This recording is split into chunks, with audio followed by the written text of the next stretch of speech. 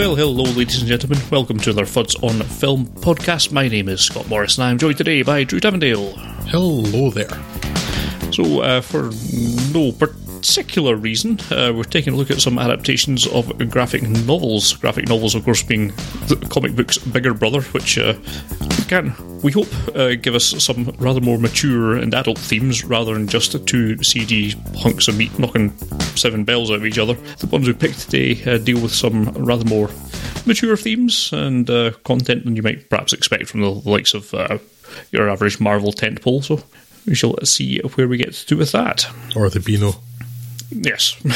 So there's not too many adaptations of Beano's strips, which has been a bit of a misstep, really. When are we getting the DC Thompson cinematic universe? That's what I want to know. Yeah. Desperate Dan versus... Or Willie. Yeah. Right, shall we kick things off today with a look at American Splendor, which is one of the more recursive adaptations as we follow Paul Giamatti's Harvey Picar's journey through life and the creation of the American Splendor comics, which are, in effect, his ongoing autobiography, an endeavour complicated somewhat by the real Harvey Picar passing commentary on what's happening at various points. Picar was born and raised on the mean streets of Cleveland and is about as close to the everyman as you can imagine.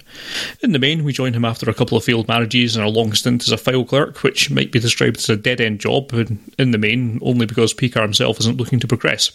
He's a firm believer in the potential of comic books, still seen as kids' territory back in the mid-70s, but after pitching autobiographical work to his old friend Robert Crumb, the underground artist behind Fritz the Cat, he starts writing what becomes a critically acclaimed, if not hugely commercially successful series of comics, which, in the fullness of time, leads him to his next wife, Hope Davis's Joyce Brabner.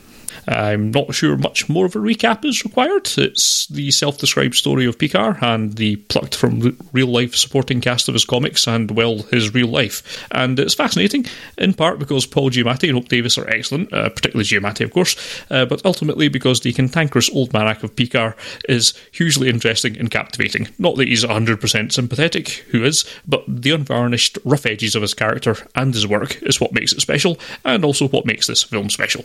So, aside from being a terrifically enjoyable film, which is surely enough recommendation by itself, it's also a really good starter argument for the medium being more appropriate to tell a greater message, and that some real human emotion can be conveyed in the funny papers. I enjoyed this greatly on release, and I must admit I've not really thought about it all that much in the intervening 17 years, but that did mean that I pretty much got to rediscover how excellent it was all over again, and you all should do the same. It's very good indeed. Yeah, I watched American Splendor in the cinema, almost certainly with you. I really enjoyed it. I bought the DVD immediately on release, and I haven't watched it since. Because why would I do that? That's weird. And I think I enjoyed it as much this time as I remember doing the first time. Yeah. The one thing I hadn't forgotten was just how good Paul Giamatti was, because, well, Paul Giamatti's always excellent. But the potential exception of San Andreas, but that it's not his fault, really. We'll give him a buy on that one. It's not his problem. It is. Yeah, he is your proper full-on curmudgeon Harvey Picar, isn't he? Yes, very much so. And to be honest, I can't believe that, at least at the point of the film being made, his wife was still with him, because I think that man could be very, very difficult to live with. Yes. In a 2-hour sort of biopic, sort of documentary, sort of drama, he's quite entertaining, and you can only imagine what he's like in real life. But yes, 24/7 might be a bit too much. Yes, but yeah, it's a good film. It uses the concept. It's quite meta, and as you say, it's quite recursive, with sort of commentary on what's happening, and then the remembrances, and then the shifting between whether it's the real Harvey Picar or Paul Giamatti, and then at some point having them both together on the screen. It's audacious. Yeah. But actually, it could quite easily be an absolute mess. It really could, but it doesn't feel like that at all. It uses the medium of cinema quite well to kind of capture the framing of comic books, as well as just being quite visually inventive with the way it mixes reality and drawing. And other films have done similar ideas, like Ang Lee's Hulk, just trying to create the boxes of comic book pages, but this film really takes that idea and runs with it. It really plays with it. And it's a really entertaining film, very well made, very well acted, about interesting. It'd be the most diplomatic words to use about Harvey Pekar, and he's definitely that. He's definitely interesting. If, kind of obnoxious, but not bad. Yeah. So he makes for a quite compelling character, again, within the 2-hour limit of this film. Yeah. Outside of that, maybe a bit much. Yeah. It's a clever film. There's two very obvious traps it could easily have fallen into. It could have felt like incredibly self-indulgent with the way that it's structured, but it avoids that just by being so excellently executed. And it could also have been seen as... It could also quite easily have turned Harvey Pekar into a figure of fun, like the way that, arguably the bits with David Letterman has him being. And it doesn't do that. It treats its subjects with sympathy as well, because I believe the directors were... documentarians before this. Mm-hmm. This is, I think, it was their first feature, and that kind of shows through. It shows they've got a real interest and respect for the subject of the film, and that helps greatly in making, perhaps mainly in making Pekar palatable for 2 hours rather than not. But yes, it's a very cleverly structured and very excellently executed film. I mean, he's not a misanthrope, though, in the mould of, say, a Harlan Ellison. Mm-hmm. In the documentary about him, Dreams with Sharp Teeth, really entertaining, but you could barely stand to be with him for the length of that film. Entertaining as that film is, and fascinating the characters he is. So he's not like that kind of horrible person. Yeah. I think just not really anything to do with the film, but just that point you mentioned about David Letterman, Scott, I think had it been a case of Harvey Pekar being exploited by him and not knowing it would be quite different, but he knew he was being exploited, but he was also exploiting him to try and get sales of his comic books up. So yes, that's true. Yeah. A give and take there. One weird thing about this film, I will say though, is, and had I actually watched it in the intervening 17 years, I'd probably have noticed, but very, very firmly fused in my memory was the idea that R. Crumb was played by Kyle MacLachlan, and he's not. Right. No idea where that came from. I mean, it's not a completely dumb idea. James Urbaniak has a passy resemblance to Kyle MacLachlan, but it was so firmly in there. He turned up and said, "Oh, that's not him. I wonder if maybe he plays the older one or something like that." But that's really weird for that to happen to me. How on earth did that happen? But yeah, it's an inventive film. It very much could be self-indulgent. You're right there. It could go right up its own bum with just like trying to be so like levels of this world, but actually no, it's entertaining and it feels quite fresh. Yeah, I don't think I've seen anything quite like it. No, definitely not in the intervening time. No. So yeah, definitely recommended. But can we say the same about the next film on the list, which is Ghost World? And Drew, yes, we can. You must pass judgment. We can say that. Is that it? Yes. Moving on from okay. Yeah. Terry Swygov's Ghost World, adapted from Daniel... I'm going to go with Clovis, because I think Clowes doesn't sound right. But my apologies if you are listening, which will totally happen. Adapted from Daniel Clovis's comic book by Clovis and Svigov himself. Whatever else it does something rare and special. A film about two friends who have just graduated high school, and two are therefore about 18 years old, are played by actors who are 17 and 19 years old at the time of release. What madness is this? It will never work. See? It is possible. It's a miracle. And no, I am not going to let go of this bone anytime soon because it really bothers me, and that's because it really matters. The two friends are Enid, Thora Birch, and Becky, Scarlett Johansson, lifelong kindred spirits and self-identified weirdo outsiders who are unimpressed by and sneer at almost everything and delight in the odd and unusual, but who are not themselves above the sort of petty prank that one imagines they might have been subject to in high school. One such is calling a number found in the missed connection section of their local newspaper, pretending to be the sought-after woman so that they can see who the poor sap is that turns up to have his day ruined. Said poor sap is Steve Buscemi Seymour, a lovelorn loner with little luck in relationships who bemoans his unpopular passions while being beholden to them. I don't want to meet someone who shares my interests. I hate my interests. Soon after his failed date, the disaffected and lonely Enid befriends Seymour, And as that unlikely friendship blossoms and helps Enid to postpone her move into the real grown-up world, Becky slowly becomes more part of that, and their long-held plans, including finding a flat together, begin to unravel.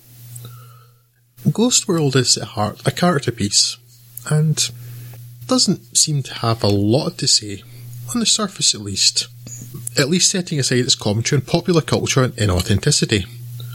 But its true story is underneath. The slow, sad, but very real ending of our friendship. As with the surface level events, there's no great drama, no inciting incident, no grand betrayal.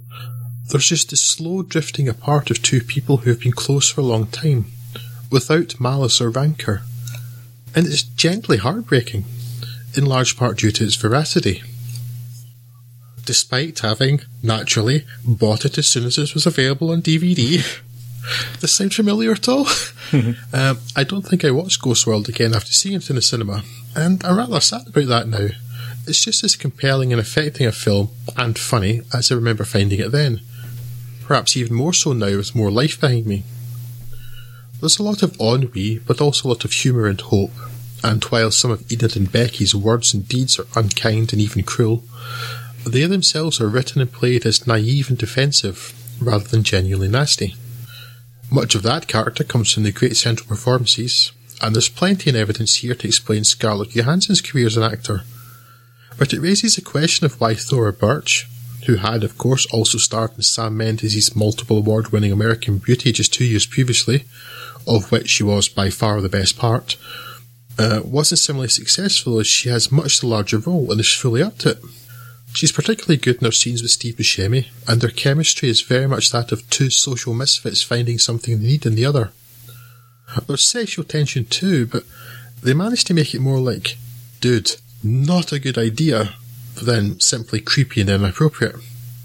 Zwigoff endorses Enid's scathing contempt for the phoniness of those she encounters, ridiculing both the ignorant and the deluded and pretentious, but doesn't let her off and highlights the dangers of her attitude and behaviours. That despite it being a shield against the world, it could leave her painfully lonely or embittered. A ghost, in fact.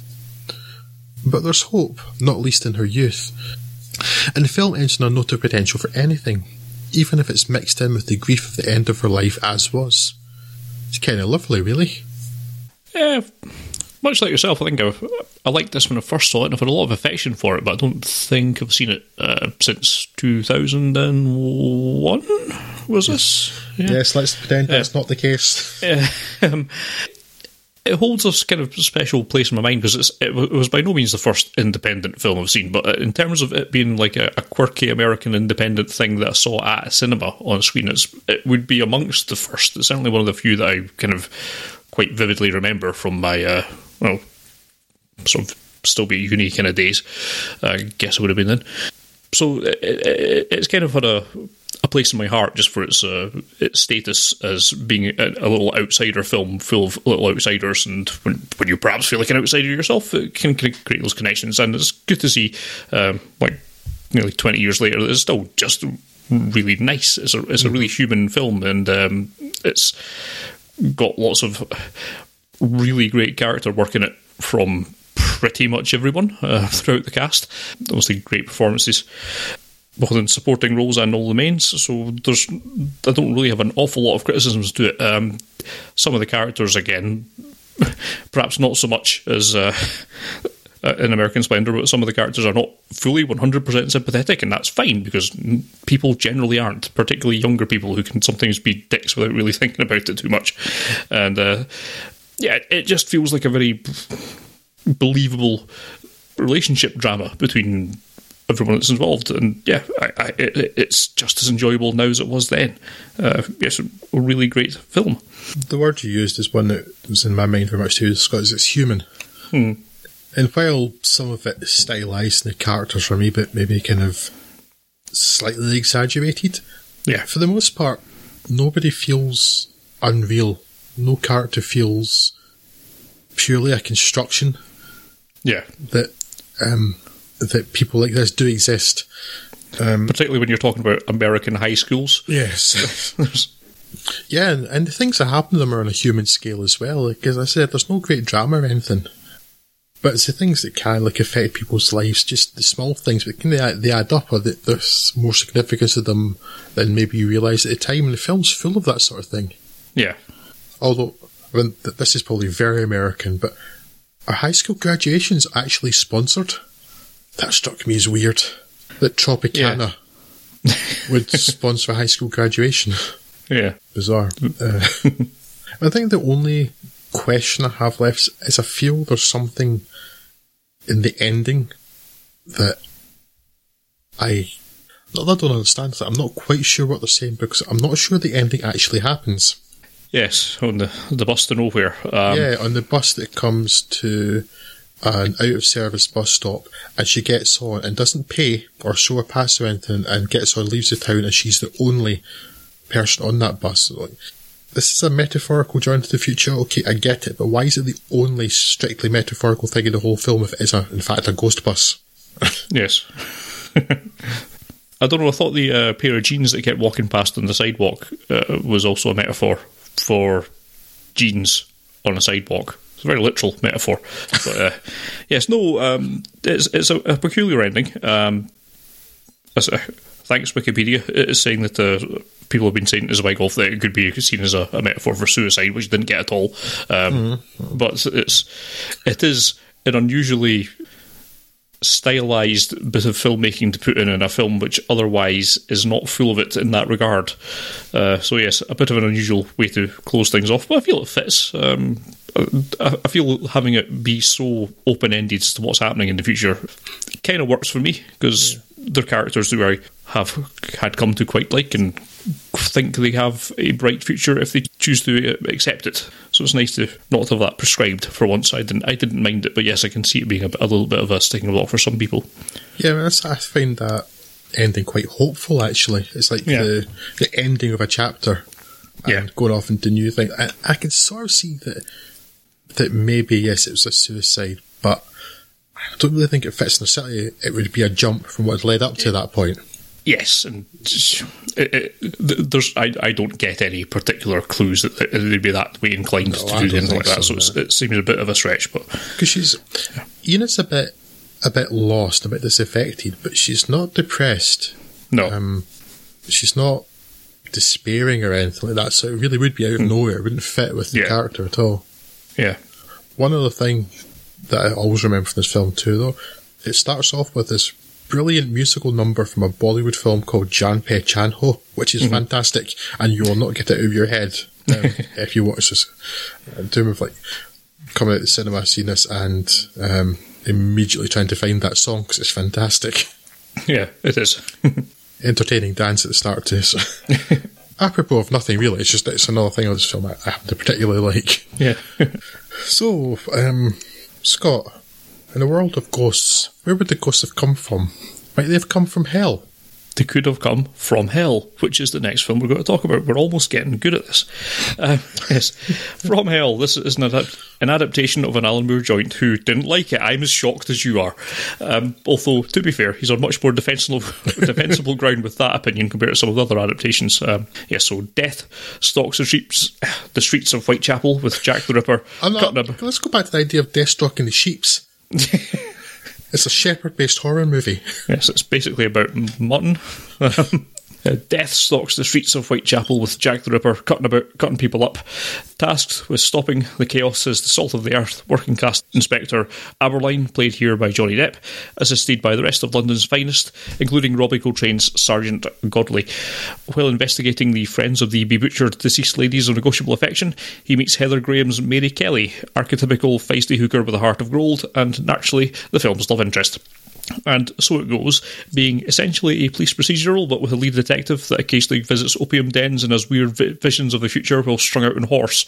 The trail leads him to the upper echelons of Victorian London, causing frictions with his commander as Aberline uncovers evidence of this being part of a high-level conspiracy and not some commoner garden serial killer. Ultimately, the only remarkable thing about From Hell is how unremarkable it is. Most of the bad isn't all that bad, and it's generally balanced out by the good, which unfortunately is also not all that good. For example, there's a solid and interesting narrative running through it, although it's ultimately preposterous. The supporting cast is very good indeed, but balanced out by one of those mid-career depth turns that's closer to an early career depth turn, and an accent that's out of this world, or at least well outside of the Bowbells. The same, to a lesser extent, can be said about Graham, and the net effect being that I find it a little difficult to take this film's leads particularly seriously. The supporting cast, Coltrane, and all of the Ians, Holm, McNeice and Richardson, fare better, but they're sadly not much more than cameos. It's by no means an awful film, but aside from a feint at something of a Jekyll and Hyde-esque look at the conflict between someone's violent and phlegmatic natures in the endgame, which is explored much less, well, stupidly, in two films coming up, it turns out there's just not an awful lot in From Hell to recommend that you dredge out of the archives. Certainly the least interesting of the Moore adaptations that I've seen. At least The League of Extraordinary Gentlemen had the decency to be a flaming car crash of a film. This is just pretty mediocre. So I had to I was just pausing there for a moment. I was like, The League of Extraordinary Gentlemen? What did that? Oh, right, no, that's The League of Gentlemen I'm thinking of with the giraffe seaman. No. Yes. I know Alan Moore's a bit weird, but I don't think he was that kind of weird. Yes. Yeah, this film is just meh. It's bad, but it's not the sort of bad worth getting bothered about. Yeah. First of all, special anti-plaudits for not having more of Ian Richardson, because if you have Ian Richardson, you basically want to have him as much for the film as you can, because he's fantastic. Yes.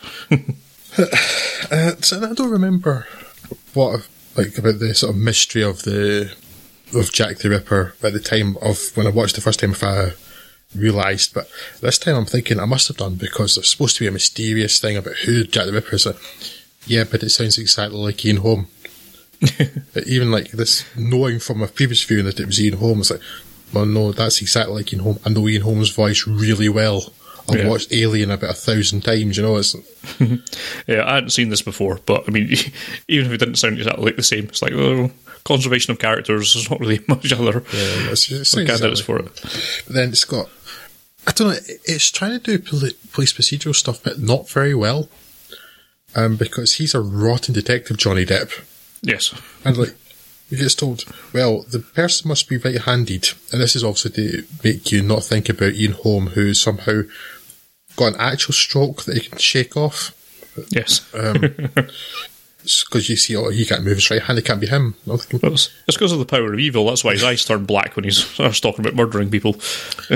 Yeah, that's a weird visual conceit, isn't it? It's really fixed. It's not, apart from the visions, it's not really supernatural, but that's tending that way. But he says, it's got to be really handy because the person's throat was cut off from left to right. Surely that depends entirely on where anybody was standing at a given time and which direction they passed the blade. Yes. You're a rubbish policeman, Depp. And then, 2/3 of the way through the film, he starts investigating the Masons, but because it's convenient for the plot, not because there's actually any evidence that's led up to that at that point. And then, I don't know, Ian Holmes' character's motivation is incredibly weak, even for a crazy. Yes. It's just stupid. And because, that's the whole Jack the Ripper thing really captivated people, still does. Even though the number of deaths associated with this person or persons isn't actually all that high, certainly compared to other serial killers, but really captivated the imagination. It's persisted for 120 odd years or something now. Yeah. And because there were the hints that it was somebody associated with the royal family or in the upper levels of society, can't get enough quote marks around upper there, but there's a really interesting idea in it. You could actually do something interesting with that. And this film completely fails to do that. Yeah. And I've seen worse films, but this is incredibly unremarkable, as you say, in most regards. Yeah, it just doesn't do all that much of interest. It's all right, but why dig it out at this point? I just hadn't seen it. I thought I would quite like it on some level, and I kind of don't. So yeah. Not the one to bother yourself with. I remember not liking it quite a lot when I saw it the first time, and this time I was more just saying, yeah, a bit of crap. Yes. Next. Fair enough, let's change gears. Road to Perdition. Slightly better film on a number of levels. 1931, Chicago. A splendiferous time if you're a gangster or want to make a gangster movie. An adaptation by David Self of Max Allan Collins and Richard Pierce Rayner's graphic novel, Sam Mendes' Road to Perdition is a story of family, betrayal and vengeance. The Chicago Way. Tom Hanks plays Michael Sullivan, an enforcer for an Irish mafia family headed by Paul Newman's John Rooney.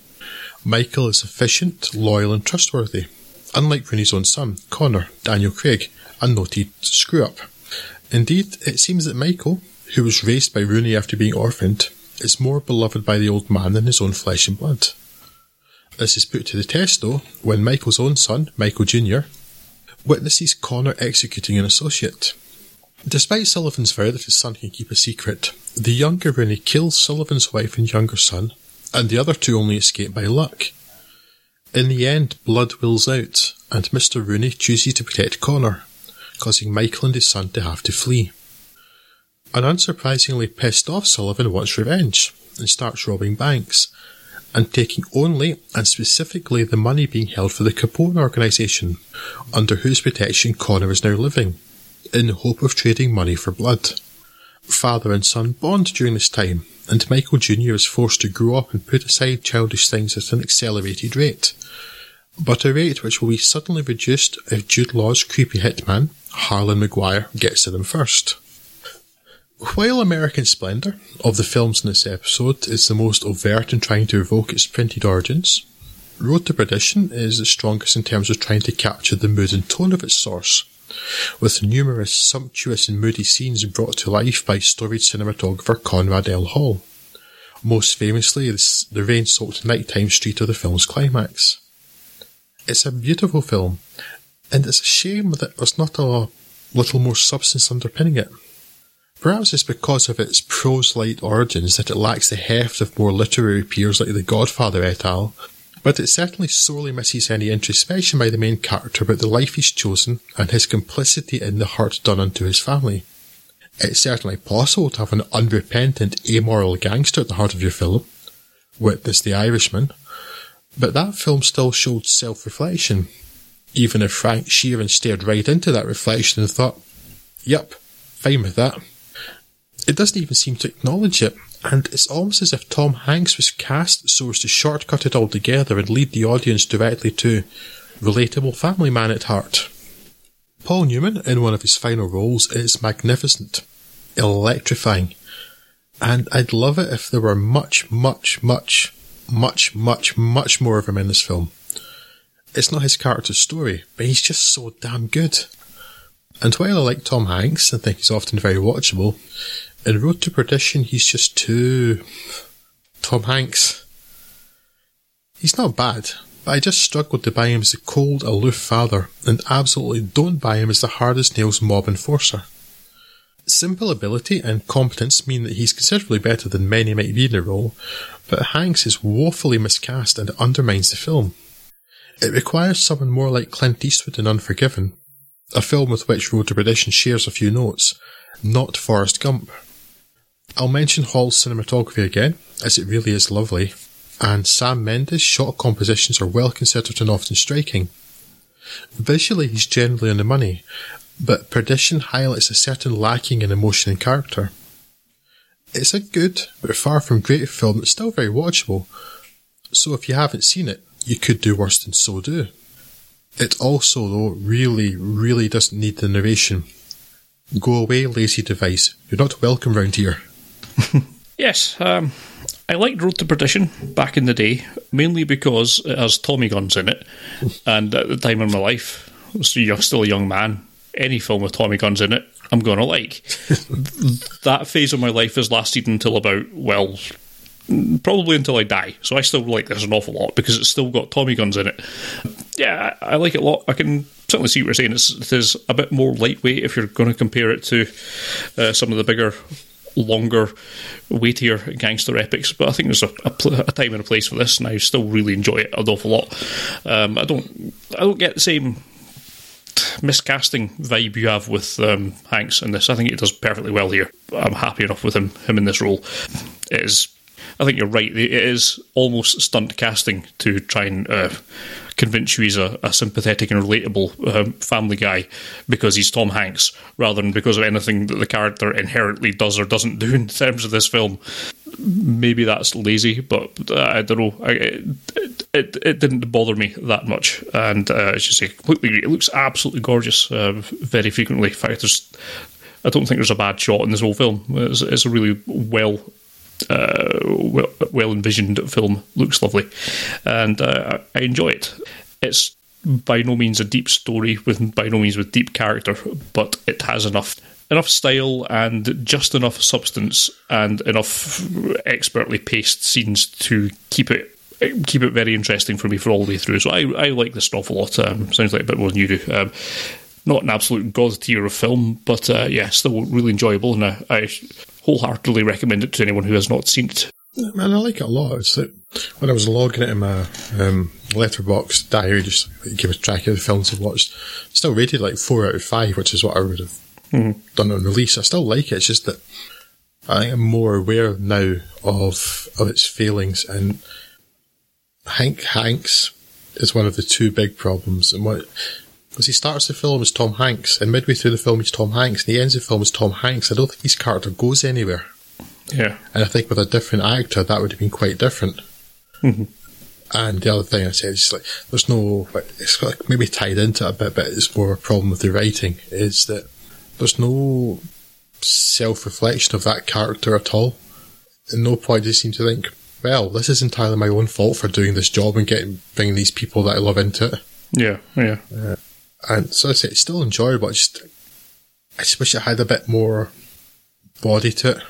Yeah, no, I can certainly see that. Yeah, absolutely. I would recommend people watch it. It just looks so nice. That, again, there probably isn't a scene that doesn't look really nice, but there are a couple that really stand out. There's that. It's like one of the final scenes actually, on the house in the ocean. Yeah. When it's sort of playing about with reflections and stuff. Yeah. It's so well composed and shot. And actually, it tells a story as well. And then, there's that scene, the climax in the street with just Thomas Newman's score playing and the heavy, heavy rain that looks like it should be in black and white, and it isn't actually, but it may as well be.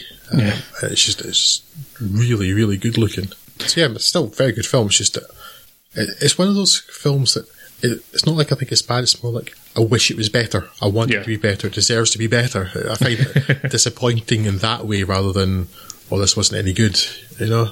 Yeah. It's disappointing that it's only very good rather than great. Yeah. Great, yeah. That's about the size of it. So, how do I link Road to Perdition to our next film? Badly, obviously. I can't. Because there is no linking at all. Scott, Art School Confidential. Yes, this is the second of our Terry Zwigoff, Daniel Clowes joints. Art School Confidential sees Max Minghella Jerome go to, where else, an art school, Strathmore, with the self-stated aim of becoming the world's greatest artist. His game plan is thrown off when he falls for Sophia Miles's Audrey, an art model, and by his fellow students not appreciating his classical depictions as much as the more experimental works, such as from Matt Kessler's Jonah, who soon becomes a professional and romantic rival. Oh, and all this plays against the subplot of an ongoing series of on-campus murders that, inevitably, will intersect with Jerome's life. It shares more than a few strands of DNA with Ghost World, to be sure, a less than entirely sympathetic protagonist, a black tending towards cruel sense of humour, and it certainly has moments where it's almost as good as Zwigoff's previous film. However, not all that many of those moments, and the points in between are, well, not bad, perhaps, but not all that remarkable. Primarily, I think the difference is in our protagonist. I find Ghost World's Thora rather more relatably confused, whereas Jerome seems to confuse John Malkovich's Professor Sandifer's advice to be his authentic self with just being a prick for a little reason. And while that's set up at the start of the film with the advice from Adam Scott's douchebag art world celebrity. It is still just being a prick for no reason. And I'm sure his initial very narrow definition of what constitutes proper art will hit a chord with many, and this is intended as part as a satire of the art world. But Jerome has the same mindset for the artist as well as the art, and he seems incapable of showing empathy for others, so in turn we're not all that minded to show him any empathy.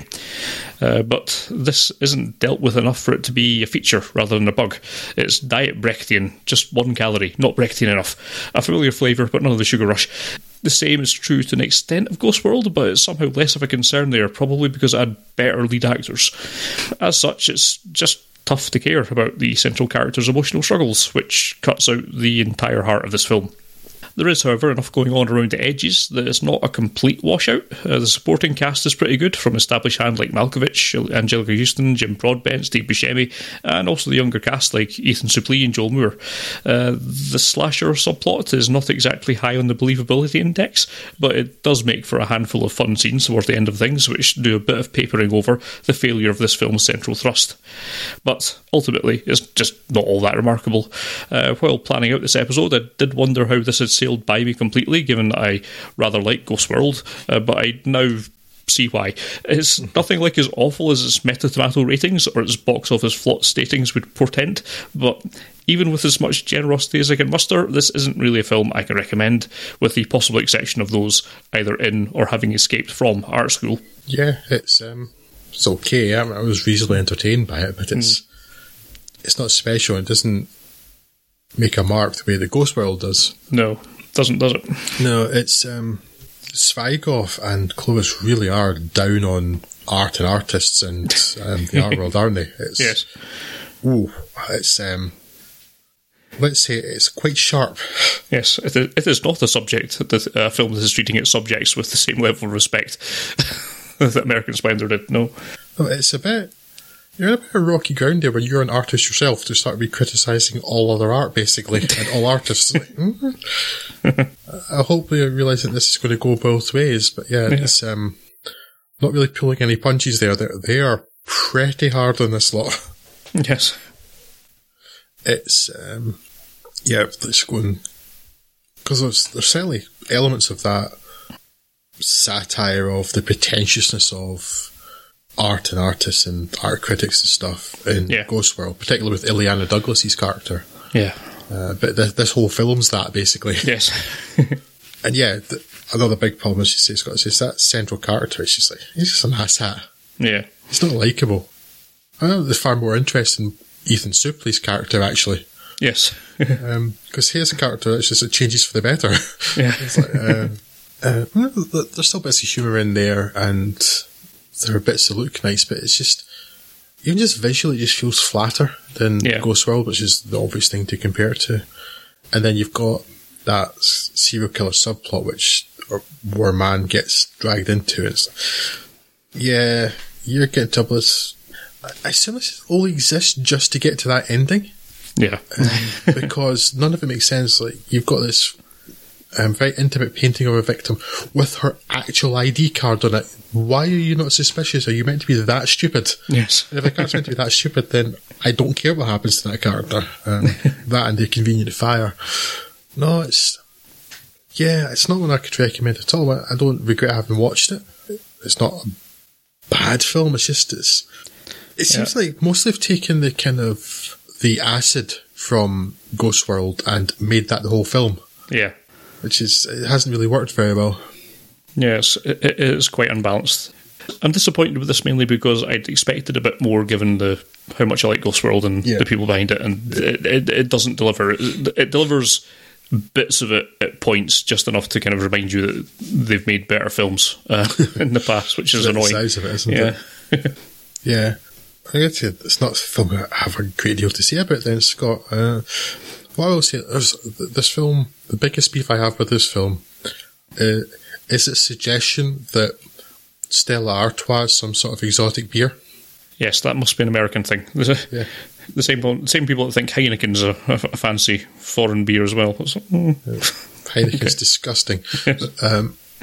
But yeah, Stella Artois, known in this country as wife beater, is not special, not exotic. So any Americans listening, please disabuse yourselves of that notion. If you like it, fine. Not exotic, not special. Although, at least better than Budweiser, but then, what isn't? Yes. Yes. Are we done on that film, Scott? Yes, I don't think of anything more to say about that, so crash onwards to round things out with A History of Violence. Yes, A History of Violence, based on the 1997 graphic novel of the same name by John Wagner and Vince Locke, and adapted for the screen by Joss Olson and directed by David Cronenberg. It begins with a couple of drifters, Greg Brick and the wonderfully bevoiced Steve McHattie, committing an act of gratuitous violence at a small Midwestern motel. This bellicose duo will soon find their way to the small, sleepy town of Millbrook, Indiana, where we will also find Tom Stall, Viggo Mortensen, living the idyllic small-town life with his wife Edie, Maria Bello, and his 2 children. Each day after family breakfast, Tom makes his way into work, a small diner on the town's main street. That sort of place where everything seems to be as you imagine it's been for approximately 50 years now. One day will be radically different, though. Into his diner after closing time come the duo from the opening scene, like a latter-day Dick Hickok and Perry Smith, as eager to hurt people as they are to rob the business. Despite Tom readily offering up all of the money he has, the duo intend to murder one of his employees to demonstrate just how repugnant they are. But using a coffee pot as a weapon, Tom incapacitates one before a brief scuffle in which the 2 robbers are dead and the minorly injured diner owner is a national hero, at least for the length of the news cycle.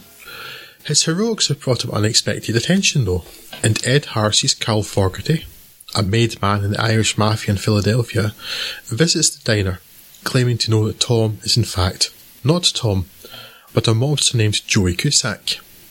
Tom swears this to be a case of mistaken identity, but when Fogarty's brief campaign of intimidation ends in gore and death, the truth is revealed and Tom/Joey Thomas Toy must go to Philadelphia to deal with his history of violence and possibly lose everything dear to him as a result. The violence depicted in a film called A History of Violence is almost matter of fact. Feral, brutal, grotesque, but over in moments. There's no slow motion, no stylistic shooting, no lingering shots of the hero roundhouse kicking an opponent or emptying a magazine. Though during the small moments of violence we're brought into it, complicit in it as we, the audience, want to see these villains punished. The shots that linger, though briefly, are on the results. The dead bodies, the changed or ended lives, the effects of the violence. And while there certainly is gore, and A History of Violence is very much an adult film, there's a perhaps surprising lack of damaged bodies from one of the progenitors of the body horror genre. Indeed, David Cronenberg's direction and stylings are quite subtle and light of hand, and that plays a large part in making unclear for a long time if Tom is Joey, or if it truly is a case of mistaken identity. Just don't think about the title. Bit of a giveaway that, but the charisma and likeability of Viggo Mortensen help much in this regard too, of course. He never looks 100% comfortable in a small Indiana town, but is that because he dreamed of something bigger and regrets the small scale of his life and his achievements? Or is it because he truly doesn't belong there? For 2/3 of the film it's ambiguous, but the biggest disappointment I have with the film is that the question is answered too early. With a final act in Philadelphia that feels quite generic, and a frankly less than stellar performance from William Hurt, notably lacking in the menace that Ed Harris brought to the film's middle portion. That final act also takes Mortensen away from the similarly excellent Bello. As an aside, apart from Prisoners, I think the only time I've seen her in the past decade is Irresistible: The Fifth Wave, and that's criminal. Though the film at least reunites them and finishes on uncertainty and in an ambiguous meeting of eyes between the two, leaving us with the question of whether or not his history of violence is indeed history, or whether it will cost him all that he fought for. There's fun to be had here too with Howard Shore's score, which begins in Millbrook with strains that call to mind the carefree days of the Hobbits in the Shire and the Fellowship of the Ring score that he also wrote, before transitioning into something broodier and darker as Tom's life begins to fall apart. Mortensen and Cronenberg would go on to even greater things in their next collaboration, Eastern Promises, But A History of Violence is a taut and rewarding thriller, let down only by its need to resolve the mystery. How much more satisfying would it have been to never answer the question of Tom's identity? Yeah, I could see that happen. I could see that perhaps being a more intriguing ending, but I've got to say I'm very happy with what's been served up to me with History of Violence. I think it's a very great film. Not one of these films that I knew intellectually that I liked, because I remember liking it, but I couldn't remember quite how much I liked it until I sat down and watched it again. It's like, oh yes, this is actually really good. To agree, it might have been Cronenberg's first attempt at a sort of straight story-esque Lynch one, because it doesn't feel an awful lot like the kind of stereotypical Cronenberg experience, apart from a couple of shots of the aftermath of the violence, like you say. I really, really liked it. I think Viggo Mortensen was a revelation in this. He's really good. William Hurt, I kind of agree. The last act's a bit flat, and largely that's because William Hurt's there, and he's kind of set up to fail anyway, because it's a character that's parachuted in at the last minute. Just for those maybe ones. One mention of before that or something, I think. Yeah, and there's no real backstory to the relationship that he's got with Viggo Mortensen's character. There's never really feels like much of a connection between them at any point in it as well, which I suppose is kind of part of the point, but it also doesn't really help. So yeah, that does perhaps not match up to the quality of the rest of the film, but the two acts that go in front of it are so good that I'm willing to forgive it a slight misstep in the final one. That I still really, really enjoyed this. I thought it was a hugely well adapted from the John Wagner story. Yeah, it's also a very stylishly looking film as well. Most of it's shot very well. The brief spurts of action are really well handled and nice and crunchy. Yeah, I think there's an awful lot to like in here, and I would certainly recommend it to anyone. Yeah, absolutely. I do think Eastern Promises is an even better film, but that doesn't mean this isn't also a great film. I really enjoyed this film. Yeah. I think that final act stops it being a bit more special. It's just the sort of setting and just what happens. You know exactly what's going to happen. There's no surprise in it. Yeah. And because there's no character payoff between William Hurt and Viggo Mortensen, it doesn't really do much, that final act. So the whole thing just feels quite flat. Yeah. Whereas like that 2 or 3 minutes at the end of the final act when he comes back to the house. Yeah. There's more in those 3 minutes than there's in the preceding 30 or 20 or 30. So I'm assuming that that's still broadly following the graphic novel. But I like the idea of like, if you don't really know, or at least maybe his family are never quite sure. Yeah. There's something appealing about the idea of not just packaging that up. Yeah, and particularly given the sort of chemistry and the talent between Maria Bello and Viggo Mortensen, that relationship does feel underexplored because they work so well together. And so yes, I can see that at least. Yes, certainly. Yeah, or I mean, there's a few things the way that the Carl Fogarty arc comes to an end it's an inflection point of the film. It's where the truth comes out, and if you maybe stretch that a bit more, because Ed Harris is so menacing in this film, as he so often is. Even when he's like playing a good guy, there's still something not always menacing, but there's something like a power about him. Whereas William Hurt, there's nothing between them. Whereas you establish quite quickly, even if you haven't been told about his eye, there's just maybe some more chemistry or something. There's immediately something between Viggo Mortensen and Ed Harris there. That's like, it's just gone with that one a wee bit more. There's so many wee things like just slight tweaks here and there, just elevated that wee bit further. And I'm vaguely frustrated by that because it's just wee when. I've no idea what that noise was meant to indicate. Sorry. You just do one or two wee things differently, and I just think you just have a better product. And it's only like a 95-minute film. It's really, really tight, really well edited, and it's not any longer than it needs to be. But it's still, even that, like any conversation with William Hurt adds nothing. Yeah.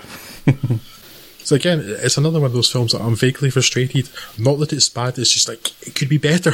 Yeah. It's really good, but it could be better. How dare you only be very good? Yes. You utter swine. So that'll wrap us up for today then. If they want to get in touch with us for this or any other reason, then please do so on the Twitters. We're there at Fuds on Film, Facebook at facebook.com/fudsonfilm, or through email at podcast@fudsonfilm.com. And yeah, so I shall bid you adieu, and until next time, take care of yourself and each other. And Drew, I'm sure you'll echo those sentiments too. I echo those sentiments. Very well.